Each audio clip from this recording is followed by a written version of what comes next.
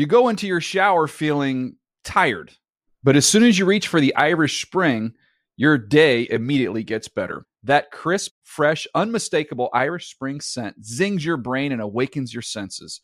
So when you finally emerge from the shower 37 minutes later, because you pay the water bill so you can stay in there as long as you want, you're ready to take on the day and smell great doing it. Irish Spring Body Wash and Bar Soap. Fresh, green, Irish. Shop now at a store near you.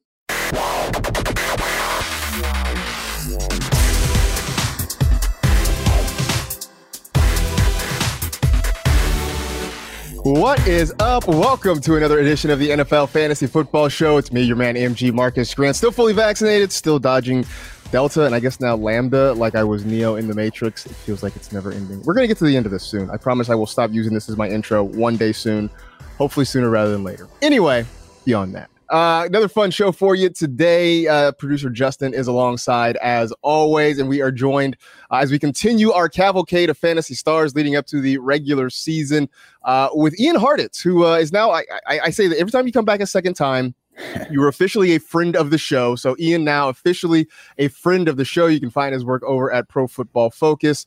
And contrary to popular belief, he is not actually Johnny Depp from Fear and Loathing in Las Vegas. Ian, good to have you back, man. How are things? Appreciate you guys having me on again. Good to hear I have officially made it into the friend zone. But yeah, it's funny, man, with the Johnny Depp avatar. There's like one person a week that will like reply to someone else that has the same avatar because it's Johnny Depp playing Hunter S. Thompson. And they're like, yo, why are you stealing Adi Hartitz's avatar? And I have to tell them like, no, that's actually not me. Not quite as pretty as Johnny Depp, but one day. Oh man, but look, man, if you could be, Dr. Gonzo, like you should make yourself into the Dr. Gonzo or the Hunter S. Thompson of fantasy football. Like that could be a whole persona for you. That'd be great.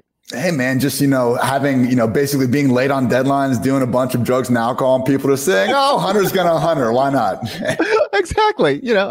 Great book, excellent movie. Oh, yeah. If you haven't read or seen either, I recommend it fully. All right, let's start off though with some news coming out of training camp because that's always sort of important this time of year. It was not that long ago, maybe a week ago, that we were getting reports of Carson Wentz and this injury that was going to keep him out anywhere from 5 to 12 weeks, and it seemed like all gloom and doom in Indianapolis, and everybody was wondering what to do and how to scramble. Then a couple days ago, there's a report that, oh, you know what, he could be ready by week 1. So maybe we shouldn't have thrown that pity party for Indianapolis quite so soon. As you look at this, how much does Wentz being back potentially change your outlook for that whole Colts offense? It must be nice giving out these 5 to 12 week timetables. Maybe for our fantasy rankings, we should just start saying he could be the QB6 to QB20, we'll see. Make it so much easier on us, man. Exactly, man. But yeah, so with Wentz, I was never really on him as more than just a, late QB2 dart throw option anyway, because of how horrendous he was last year. And I've actually bumped him down now, even behind more guys like Sam Darnold, Zach Wilson, because the one kind of saving grace for Wentz last year, surprisingly, was his rushing ability. That's the only reason he was somewhat of a streamer quarterback at times. And now with this foot injury, I'm concerned, man. We saw Kyler Murray in the shoulder, Daniel Jones in the hamstring last year. When you have quarterbacks where so much of their production is based on their rushing ability, which Wentz's sneakily was last year, it's problematic when they're already injured. So difference between being injury prone, already injured, I'm going to fade these guys that are already banged up 9 times out of 10 if it's going to cost anything in fantasy land. It's good news for Michael Pittman, T.Y., Paris Campbell, all these guys. So we'll see if they can, keep it on. But yeah, man, with Jonathan Taylor, I think the one issue, it's always been a volume question with Jonathan Taylor. She's always been a borderline RB1 to me because we're chasing volume. That's still the issue, not so much who's under center for the Colts. It really does feel like Jonathan Taylor is sort of the linchpin in this whole thing, right? That, whatever we do, I keep going back to the Colts receivers, and you talked about Pittman and T.Y. Hilton and those guys, and I always felt like they were sort of speculative at best. I like Michael Pittman. I hope he turns into something. I was recently talking to Eric Moody, who sort of changed my outlook on T.Y. Hilton a little bit and gave me some reason to believe that maybe there's one last gasp there, especially at what the draft price is for him right now. But Jonathan Taylor always seems like the one that everybody's like, well, what does this mean for him? Because he's the one that I think we sort of have the most hopes for. I still contend, and maybe you can agree or disagree, that the Quentin Nelson injury is probably more impactful for Jonathan Taylor than anything Carson Wentz does. Yeah, I mean, look, Quentin Nelson, I think if you want to say Zach Martin's better, fine, but those are your two, best guards in the entire league, any way you want to look at it. So it doesn't help. I will say, though, I mean, with the offensive line rankings, for someone like Taylor and Nick Chubb, where so much of their production is, on the ground and they're not getting as involved in the pass game, yeah, we do want to chase those great offensive lines. I do think we at times, though, overvalue certain offensive lines compared to others. A lot of people are fading Joe Mixon because he has PFF's 25th ranked offensive line going into this year. No one really cares that Christian McCaffrey is playing behind the 30th ranked line. Dalvin Cook's behind the 27th ranked line. Why? Because we're chasing opportunity more than anything. So just try to keep that in mind with some of these offensive line just rankings and all that, because as important as it is, our ability to kind of assess where they're going to be ranked by the end of the year, I'm not so sure we're really at that point where we can do that with enough level of accuracy to really be penalizing running backs based on the O-line. Last year, the top 5 PFF run blocking offensive lines produced 4 top 24 PPR backs. The bottom 5 offensive lines also produced 4 top 24 PPR backs. So hopefully, I mean, for me, the biggest issue for Jonathan Taylor is, will Carson Wentz give him the same sort of targets that we saw Phillip Rivers give him last year? I mean, Rivers, whether it's Eckler, Gordon, Nyheim Hines, even Taylor has always fed those running backs. So Taylor, for me, it's always been like, can he get those targets? And I think he'll be fine, pretty much. We want Quentin Nelson, even if Quentin's not there. Again, it's just not something that's really causing me to overreact to Taylor's ranking. All right. So I'm saying all that, though, it just makes me think that means you're still okay on Najee Harris, because that's the big concern with him in Pittsburgh, right? The offensive line. I mean, if we're worried about volume, if that's what we're concerned about, then Najee is okay in your book, right? Marcus, in 2000, it was 19 or 20 running backs had at least 300 touches. Last year, there were 4. It's just such a different game these days that when you have someone like Najee, where every single report we've gotten out of Pittsburgh is that they want him to be the 3-down back, we just got to sign up. And when I mentioned that stat before about the bottom 5 PFF line still producing the 4 top 24 PPR backs, that did include more guys like Austin Eckler and Myles Gaskin, guys that, have that receiving capability. That's arguably Najee's, biggest strength. I mean, a lot of people, we're just hating on him not having the home run speed we want out of our running backs. But the big strength out of him, at least in terms of, our PFF draft guide, was his catch radius and ability to function as a true receiver. So, if they give him that Le'Veon Bell, D'Angelo Williams, James Conner role from a couple years ago, Pittsburgh Steelers RB1 has been one of the most fantasy-friendly players in fantasy football for the better part of the last half decade. I think we're about to get back into that zone with Najee.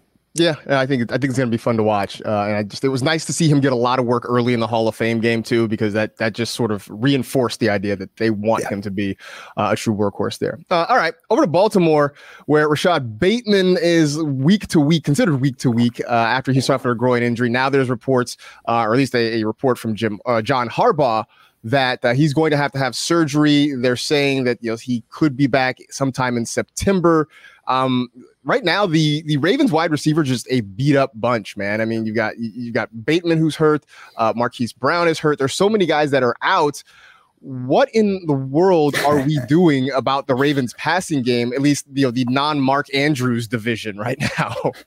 I'm proud of myself. I made it until yesterday, August 11th. That was the first time all offseason that I actually started to seriously contemplate getting more Sammy Watkins exposure. And at this point, man, we got to start thinking about it. Sammy's best season, this 1,000-yard year, came in 13 games under Greg Roman. And even if we don't like Sammy Watkins because he's just, he gets our trust back in week 1 every year. And then whether it's inefficiency or getting hurt, he just burns us time and time again. I don't know why switching to Baltimore would bring out the best in him when Patrick freaking Mahomes couldn't do it. So with all that said, every single bit of news we get out of training camp tells us Watkins has been the best receiver there. And even Greg Roman, whose opinion matters way more than anything we have to say. He says that he believes Watkins is one of the best receivers in the league. So at this point, I think Watkins at value is probably the one to target, but the answer might just be no, man. This is already the league's reigning most run-heavy offense. And the only reason I think we could get behind Mark Andrews and to an extent Marquise Brown last year was because at least the passing game was condensed around those two guys when they did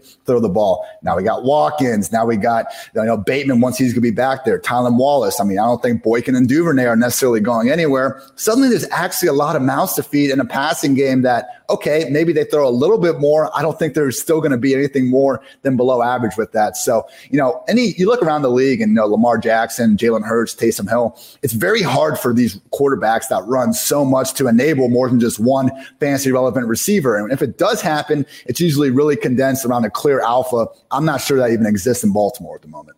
Well, and all that, you throw in the fact that, there's talk that they want to get J.K. Dobbins more involved in the passing game. And you're right. There are such a limited number of targets. It's the reason that I couldn't really get behind Rashad Bateman at the beginning of this whole thing. It's why I've been so hesitant. People keep trying to sell me on Marquise Brown, and I just can't do it. I mean, seriously, I like what they did at the end of last season, where at some point the light went on. They're like, hey, maybe we should use him as more than just running streaks down the field. Let's find a way to get him the ball. But you're right. There's such a limited number of targets overall, and now there are more people to try to funnel them out to. I do have this weird feeling, though, that something's going to happen and Sammy Watkins is going to be the best of the fantasy receivers there.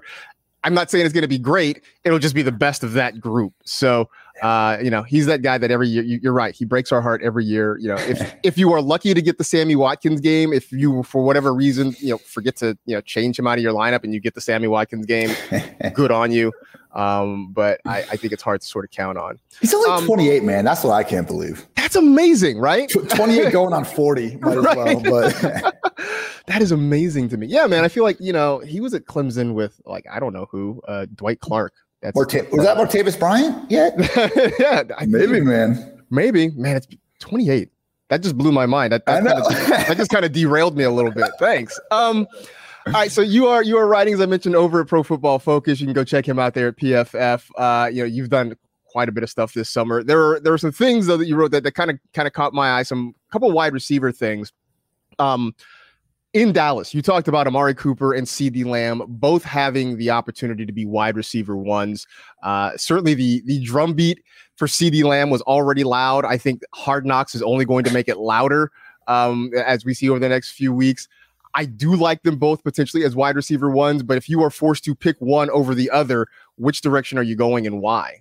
I was actually just answering a DM before we got started here, and someone's like, how high are you moving up CeeDee Lamb after seeing Hard Knocks? And I was like, I'm not moving him up at all. I literally posted a highlight of Odell Beckham, just his highlights from last year a couple of weeks ago, and people were telling me, oh, it's against the Cowboys, it doesn't matter. The same afternoon, everyone's losing their damn mind over CeeDee Mossing. Guess what? Cowboys cornerback. So I'm not here to hate on CeeDee Lamb. I've had him as a wide receiver 12 the entire offseason. I just have Amari Cooper as the wide receiver 11. If you look at what happened when Dak was under center, only Allen Robinson had more targets than Amari Cooper in the entire league in weeks 1 through 5. CeeDee was getting his as well, ultimately was the wide receiver 11 when Dak was under center. Cooper was the wide receiver 8. So it's not so much and maybe people were just more concerned about Cooper being on the pup to start camp. No longer an issue. He actually met the timeline that Jerry Jones and everyone set out there for him. So ultimately, I know Cooper, in the past Raiders days, he's been a little inconsistent. He's only missed 3 career games since coming into the league in 2015. And particularly since he's gotten to the Cowboys,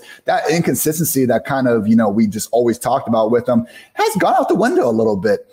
Since the Cowboys traded for him, the only guys with more receiving yards, DeAndre Hopkins, Travis Kelce, Stephon Diggs, Devontae Adams, and Julio Jones. Amari Cooper has been a top 10 producer since he got to the Cowboys. I don't expect that to change in 2021.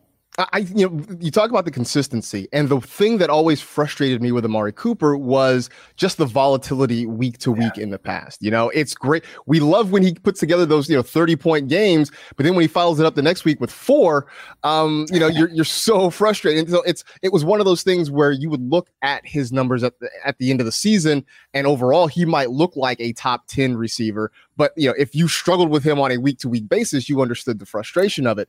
Tyler Lockett-esque. Yeah, exactly. Last year, we didn't see that. The floor was a lot safer for Amari Cooper. If that continues, I think he's fine. Do you have any concerns, though, that, at some point, I don't know what his long-term future is in Dallas, and do the Cowboys maybe start to, transition to CeeDee Lamb at some point in the season just to say, hey, look, young fella, you're going to be our guy. Any worries that I won't say worries because I think both guys are going to eat, but any thought that might happen?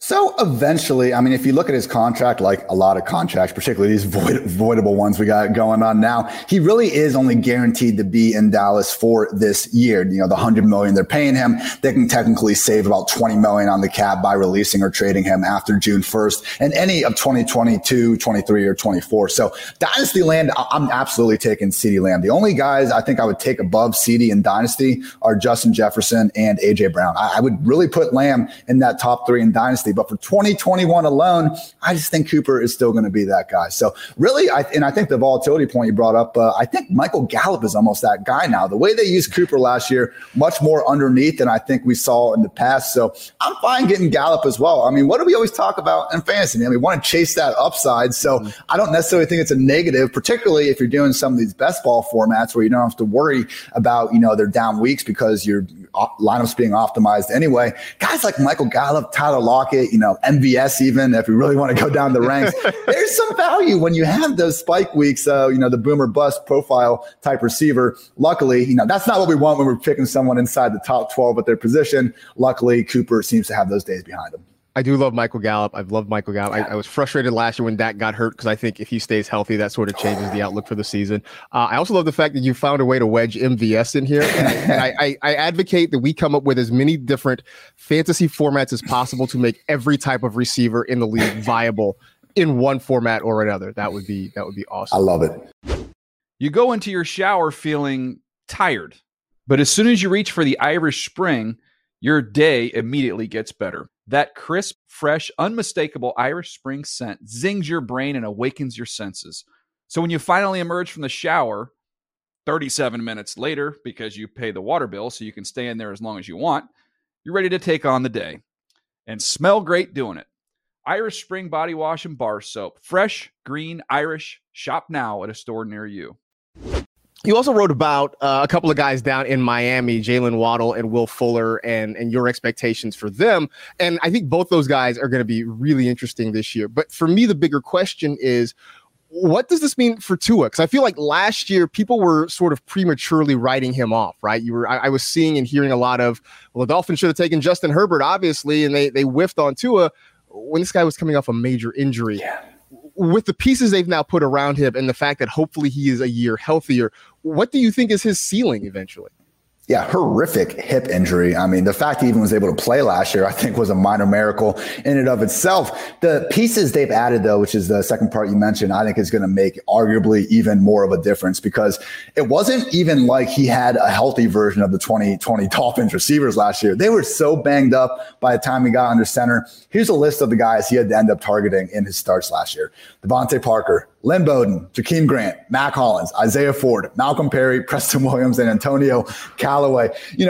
Marcus, we might know that list, but I think a lot of listeners out there, maybe not so much. So with the Will Fuller effect, Deshaun Watson, 8.8 yards per attempt with, 7.6 without. We got speed everywhere now between Fuller and Waddle. I'm expecting that to take Tua to maybe not, QB1 territory. I'm not sure he runs quite enough to get there. At a minimum, though, much more of an upside QB2 than we saw in the past. I cannot stop drafting Jalen Waddle, man. It's turning into a problem at this point. He's going as like the wide receiver 48. And I think people are literally holding on to that one practice report where Waddle did not get injured. He did not leave practice. He took like an extra minute to get up after falling down. I'm sorry, the guy has always walked with a limp. He got picked 6 overall. People were saying before the draft, he's better than Devontae Smith. We seem to forget about that, potential storyline. And, it's just about drafting guys closer to their floor than their ceiling. Both Fuller and Waddle are being priced pretty much outside the top 40 receivers. I've been getting plenty of all of them in fantasy drafts of all shapes and sizes. It's funny because Adam Rank has taken to saying that Jalen Waddle, it's like drafting Will Fuller without actually having to draft Will Fuller. I love it. Which I sort of do. I sort of like that idea. And I'm really optimistic about Tua this year, partially because I just want him to kind of quiet a lot of the doubters. So, but I also just want to see him go out and be great. And I think it'll be fun to watch. I like this Dolphins team. So I'm very curious to see how that all plays out. Speaking of quarterbacks, I'm just going to ask it the way you sort of wrote it. Taysom Hill or Jameis Winston, who should we be rooting for right now? So I thought it was Jameis going the article. I love when, you go into an article with your mind kind of made up, and then as you research it, you find something new. And I think the idea that Jameis is this great fantasy quarterback is a little bit of a fallacy, man. If you look at his career numbers and fantasy points per game, QB 19, QB 20, QB 18, QB 15. Even in 2019, which is like best case scenario, he was only QB 8 in fantasy points per game. I have a feeling Sean Payton isn't going to be cool with Jameis being the sort of gunslinger he was when he threw those 30 interceptions. And even more concerningly, if Jameis wins this job, I still think we're going to see a lot of Taysom, coming in the red zone like he usually does and stuff.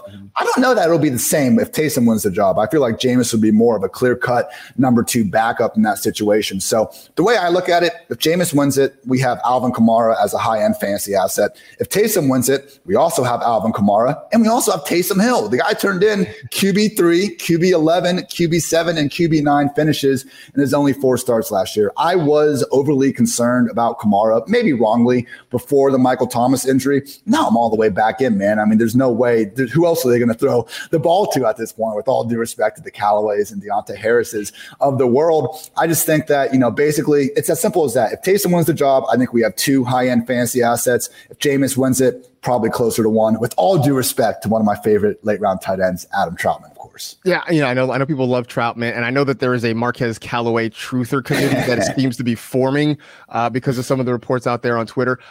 I'm not too proud to admit that, we came into the spring and summer and I was sort of like, poo-pooing the idea of drafting Taysom Hill, but like I'm the Russell Westbrook eating a snack in the corner meme, right? Where I'm like looking around and like, yeah, you draft Taysom Hill, really? And then I'm doing it. Like I'm drafting him in the double-digit rounds, and like now I don't know, it's potentially a thing. So I know this to me is one of the big storylines that I'm watching in the offseason, because it has such a big impact on what there is in that New Orleans offense. It feels gross, man. It feels gross. But as we say, don't hate players, hate ADP. And where Taysom's going, when you can get him, that's like your last pick. Great. And I've been trying to say throughout this, like if your league does not require you to draft a defense or kicker, don't stream him before the year starts. Take Taysom Hill in the last round. And okay, if he doesn't win the job, you cut him and pick up the defense you needed to pick up anyway. If he does, now you have a QB1.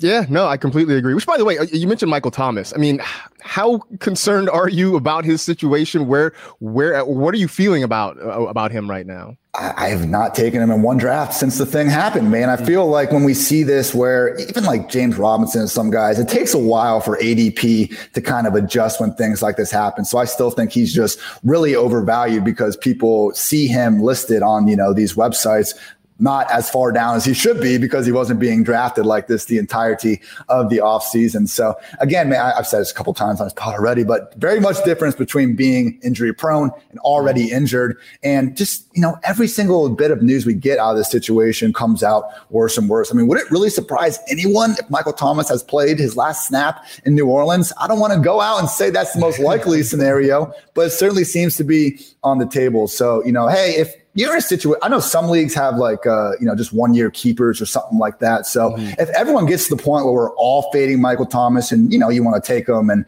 round 13 or later, sure. But taking him over like taking him over one of those Dolphins receivers, miss me with that, man. Man, if we get to the point where people are fading him enough that he falls to the 13th round, then yeah, I'm all over that. That's something I'm doing all day. We got a ways to go, though. Yeah, I don't think we're going to get there by the time the season rolls around. Speaking of which, the preseason starts for real tonight. Games all throughout the weekend. So I was putting together a list of 5 questions that I'm curious about for this weekend. I kind of wanted to get your thoughts on them. The first one. We will see the Patriots tonight against the Washington football team. If I get this right, maybe I can be a company man. I believe that game's on NFL Network. Don't quote me on that, but I think so. I know that we have a handful of games on the network. I'm doing my best to promote. Please understand, bosses. I'm trying to do my job here. But the Patriots are playing tonight. There is reports that we're going to see some of Cam Newton and Mac Jones. Do you think we're going to get any more clarity in that battle with what we see this evening?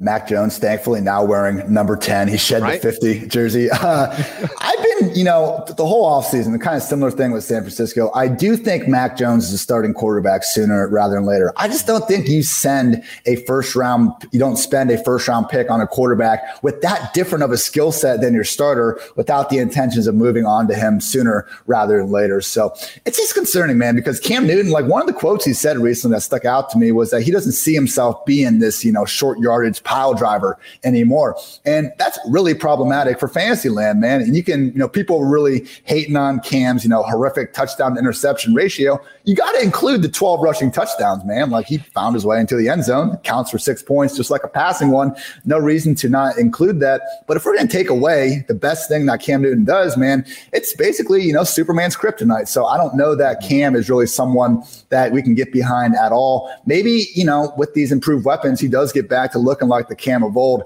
But I would expect to see Mac Jones start to take over this battle sooner rather than later in the preseason. So we'll see. And if he does, man, it's going to be great for everyone involved. We mentioned this before with Lamar and Taysom and the way these rushing quarterbacks can take away from guys. Damian Harris all of a sudden becomes the primary goal line back instead of Cam, Jonnu Smith, Hunter Henry, Nelson Aguilar, Jacoby. We can all of a sudden get behind these guys more if they move to Mac and accordingly move to more of a pass-first offense. As a football fan, I want to see the old Cam Newton come back because I just think it's just so much fun. As a fantasy manager, I'm too scared to touch him. I can't make the move. And you talk about their weapons, which, yes, I think their weapons are better than they were last year. I'm still not on board with them. I see the N'Keal Harry hype, right? I see the videos and all that stuff. And I love them at Arizona State. I still don't have the stones to buy in just yet. I love Nelson Aguilar. But when he is sort of the crown jewel of what you've added to your, I shouldn't say that because they did get Hunter Henry and Jonnu Smith.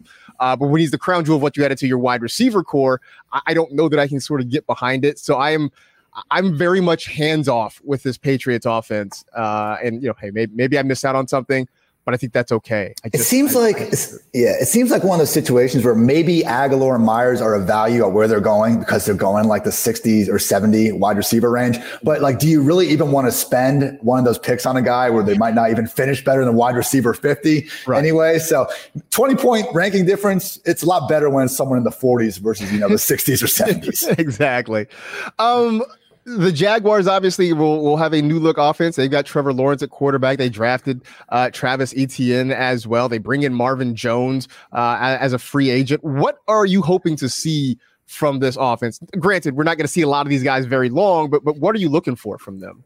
Just give me something positive, man, because I haven't seen anything out of it. It's ever since Urban Meyer went to Jacksonville. And I am a Columbus, Ohio lifer. I'm living in Cincy now, being a company man for PFF. But I love my Buckeyes. I was very optimistic about what Urban could do because as you saw him at Ohio State progress, when they got shut out by Clemson in 2016, he brought in Ryan Day, revolutionized the passing game, and took more of a CEO role than he had in the past. I thought that was what he was going to do in Jacksonville. That does not seem like the case. His fingerprints are all over this team, which you would expect from a head coach. But even then, it sounds like they're running Urban Meyer's offense. That's why, Travis Etienne is being slotted for the Percy Harvin role. They're not running Darrell Bevell or Brian Schottenheimer's offense. It's Urban apparently calling the plays. So I just want to ideally get concentrated volume somewhere because, as much as people want to jump back on the James Robinson train because he's been the starting running back in camp, Gardner Minshew's also been the starting quarterback in camp, so I'm not sure we can really hang our hat on that. And if we listen to what Urban Meyer told us shortly after the draft, he said Robinson and Carlos Hyde are our 1-2 punch with Travis Etienne being more of the pass down guy. We can live with 2 running back committees in today's NFL. Again, only 4 running backs last year with 300-plus touches. The day of the true workhorse back, mostly over. But if we have 3-4 backs, that's when things start to get problematic, particularly if Tim Tebow is freaking coming inside the 10-yard line, which I'm praying isn't the case, but it's a possibility, man. So I just want some version of condensed targets, rush attempts, quarterback snaps, anything. Because at this point, man, I'm wondering if the answer to who we should take in Jacksonville is just no, because we don't know where the ball's going at this point. So I think there's talent everywhere. Etienne, game-breaking speed. Laviska Shenault, the way he was breaking tackles last year, I wish he was the one getting the Percy Harvin role, period. DJ Chark, if he's healthy by week 1 and he wants to be their alpha 1, that's fine. But right now, everything just seems they want to be a run-first offense, and there's competition at every single skill position. It's problematic, man. I do fear that they're going to use Tim Tebow as some Taysom Hill light version. That's Armageddon as far as I'm concerned. If we see him, running the Wildcat from the 5 or something like that, that's going to be the worst case scenario for us. Also, I still am not buying this Carlos Hyde thing. I know that they're talking about it, and that was one of the things they said early, that they want to use him. I still feel like Carlos Hyde is sort of a break glass in case of emergency sort of running back. Like he's there to help out, but I am still sort of banking on this being a Robinson Etienne backfield, and I'm keeping my fingers crossed that the best case scenario is that it's some smaller version of Nick Chubb and Kareem Hunt. Like, I don't expect them to be quite so productive as those two guys, but if they can be kind of a poor man's version of that, I think I'll be okay. But I come into this just not knowing. I'm sort of with you. Like, we don't really have a clear idea of what this can be. And so I'm hoping that at least, for the one quarter or however long we see this group, we get at least some basic idea of how Urban Meyer wants to use this offense. That's all I want. Let's see where Etienne lines up, man, because right now I'm looking at like Trevor Lawrence boat pics where he's hanging out with Chark, Visca, and Marvin Jones. And I'm like, oh, why is Etienne not hanging out with the wide receivers here? So hopefully we can get at least some of the, first team reps figured out after this one. Somebody should tell them that, when the New York Giants went on a boat trip, things didn't go well. Oh, no. Boat storyline incoming. That's all I'm saying. Speaking of the Giants and Jets do play each other this weekend, and both of them have some things at least to pay attention to. Of those two offenses, which one interests you the most, I should say? In terms of preseason, I will go with the Jets. I want to see if Zach Wilson, is going to be the next great potentially rookie quarterback. Because right now in Fantasyland, it seems like all of us are fading the guy. And if you had to look at, the 5 first-round quarterbacks and say which one is most likely to bust, I would probably lean towards Zach Wilson. You look at the lack of, prolonged college dominance, the lack of competition at BYU, some of the issues he had under the rare occurrences where he was under pressure. I can see it, but we've also seen over the past 3 years, Josh Allen, Daniel Jones, Justin Herbert, these guys have been written off before they've even taken a snap. And as we found out, particularly with the year 1 and year 2 version of Josh, and even rookie year Daniel Jones, you don't even need to be a good real life quarterback to be a good fantasy signal caller, particularly if you're going to be running around as much as Zach Wilson maybe will. So I'm curious to see what he looks like, because again, I'm done writing off anybody as a fantasy quarterback before we've seen them play some snaps. So, the reports aren't good out of Jets camp, but I mean, come on, it's freaking practice. I don't want to write the guy off just because some beat writer didn't think, Wilson had a good day throwing the ball. So Zach Wilson, let's see what he's got. I'm excited.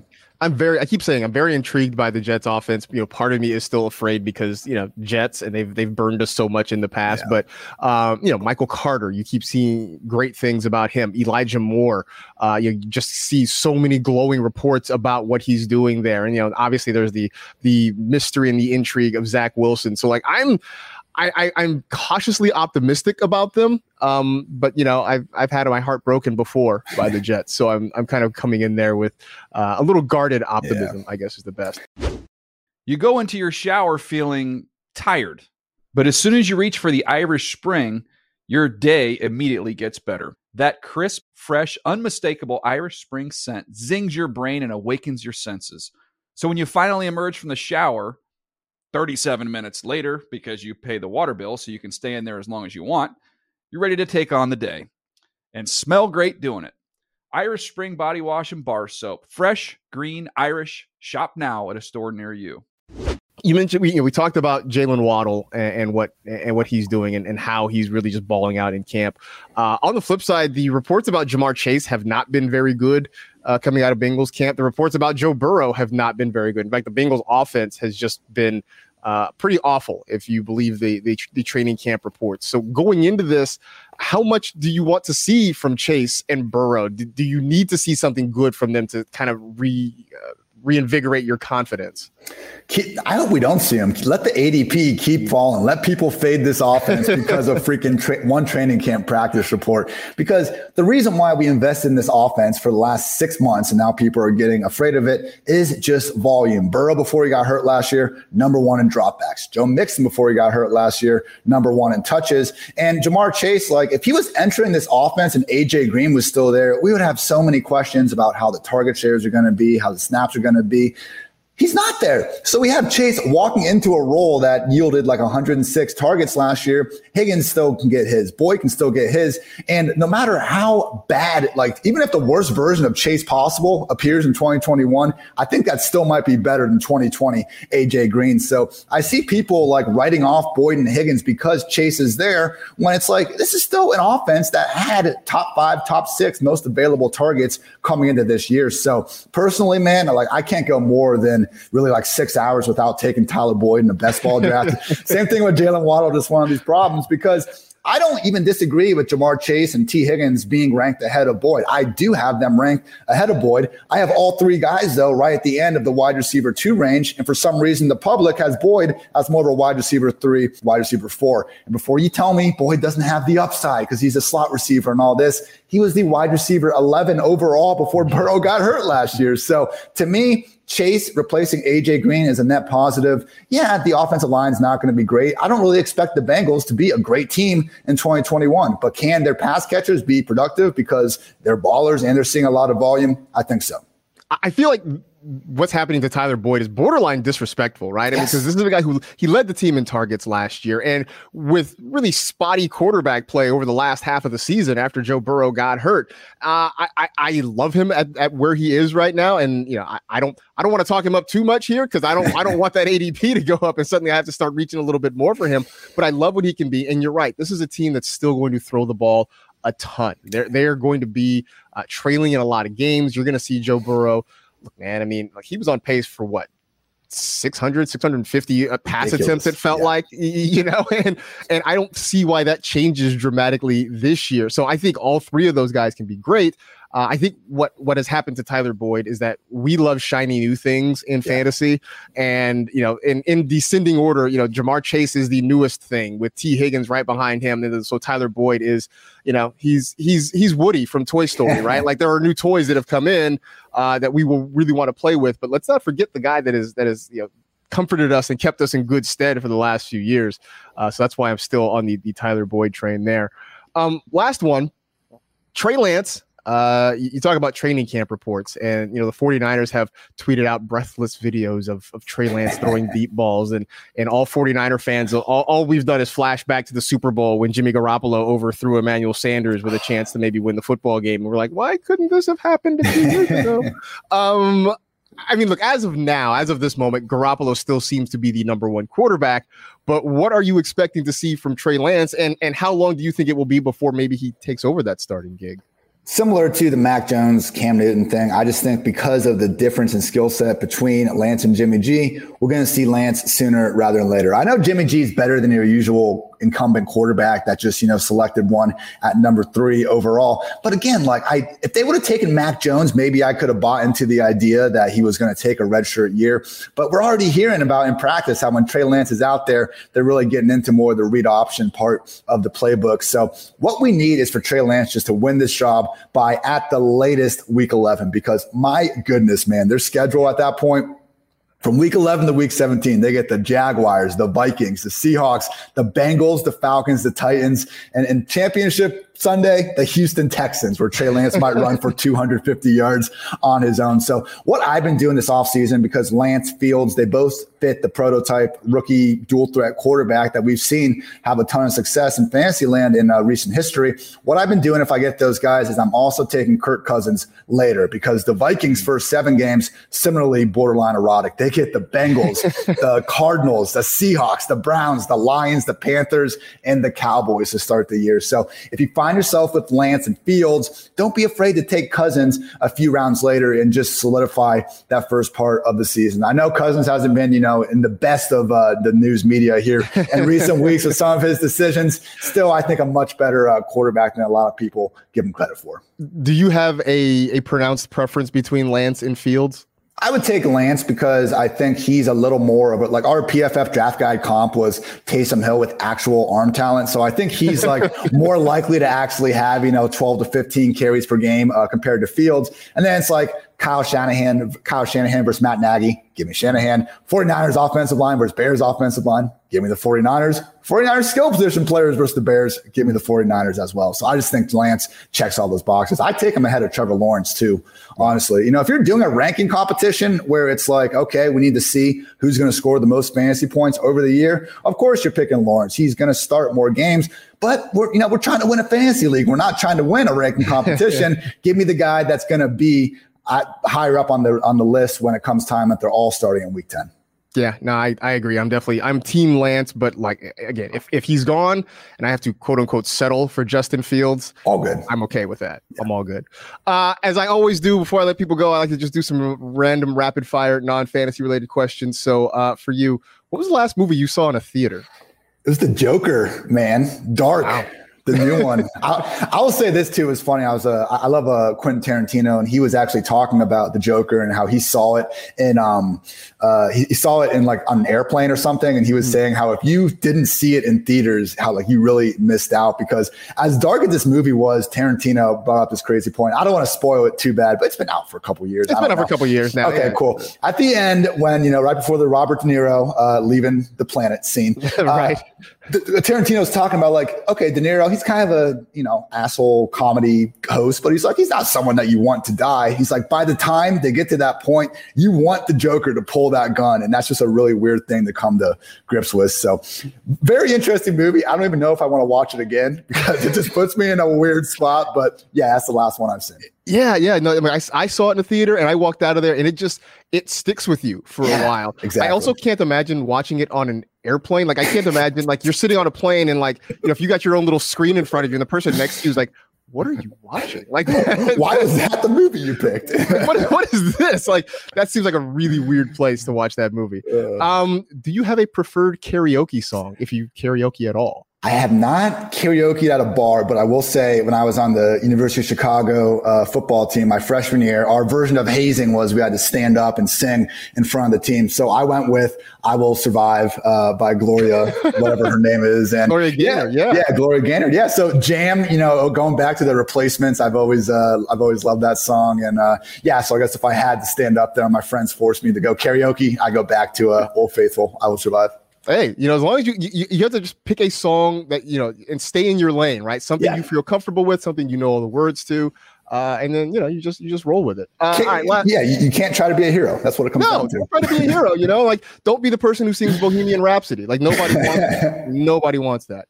All right, last one. If you could live anywhere in the world, where would you live? I wrote down like Denver or San Diego. I don't even feel good about that. How lame is that, man? I don't even have like a real spot. I got to travel more and figure it out. But we were talking before the show, man. I just want to go somewhere on the West Coast. I'm tired of having these East Coast times, staying up till midnight, 1 a.m. to finish this game while you guys are done at 8 or 9 p.m. So West Coast for the job. Look forward to exploring the world. Maybe next time I'm back on the pod, I'll have a better answer for this one. All right. Well, San Diego bills itself as America's finest city.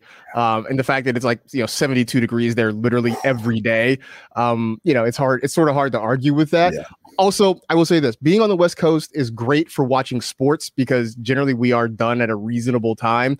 We're tape delayed for everything else, so just be aware of that. Everything else is on tape delay. And it's also like I got to think about the other factors. Like now, if I'm at a bar at night, like I actually have to talk to people. I can't just watch whatever game's on. So that's some added pressure to consider as well. So. Yeah, like the social pressures of it's a whole different thing. But we have great burritos and tacos. Ooh. So just keep that in mind. Ian, appreciate the conversation. It's been a lot of fun. For folks who don't know, where can they find you and your work? Appreciate you, man. Yeah, PFF Fantasy Football Podcast, Spotify, iTunes, the whole shebang, PFF.com. I've been doing 100 questions in a 100-day series, basically just trying to get you all caught up on fantasy football land, have my guys go out this week. And I also put together an article that just went through every meaningful offseason move for quarterback, running back, wide receiver, tight end around the league. Because as much as, Marcus and I might be grinding this every single day throughout the year, I know a lot of you just kind of get back into fantasy around August, maybe maybe you don't remember, every last transaction that occurred. So check those out if you're trying to get caught up. And yeah, Twitter at iHeartIts. But good stuff, man. Appreciate you guys having me on again. Yeah, absolutely. Yeah, go check him out on Twitter. When you see the avatar of Johnny Depp as Hunter S. Thompson, you know you have come to the right place. As for us, that is it. We are done. We appreciate you hanging out with the NFL Fantasy Football Show. You know the drill. Tell two friends to tell two friends. Rate, review, and remember, try imagining a world with no hypotheticals. Be safe, take care of yourselves, get vaccinated, and we'll see you next week.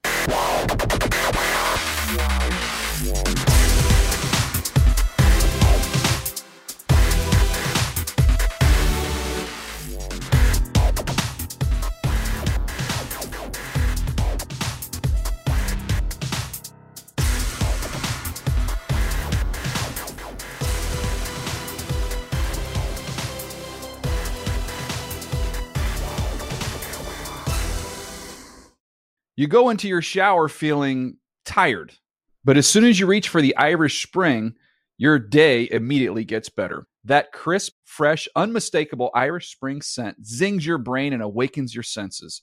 So when you finally emerge from the shower 37 minutes later, because you pay the water bill so you can stay in there as long as you want, you're ready to take on the day and smell great doing it. Irish Spring Body Wash and Bar Soap. Fresh, green, Irish. Shop now at a store near you.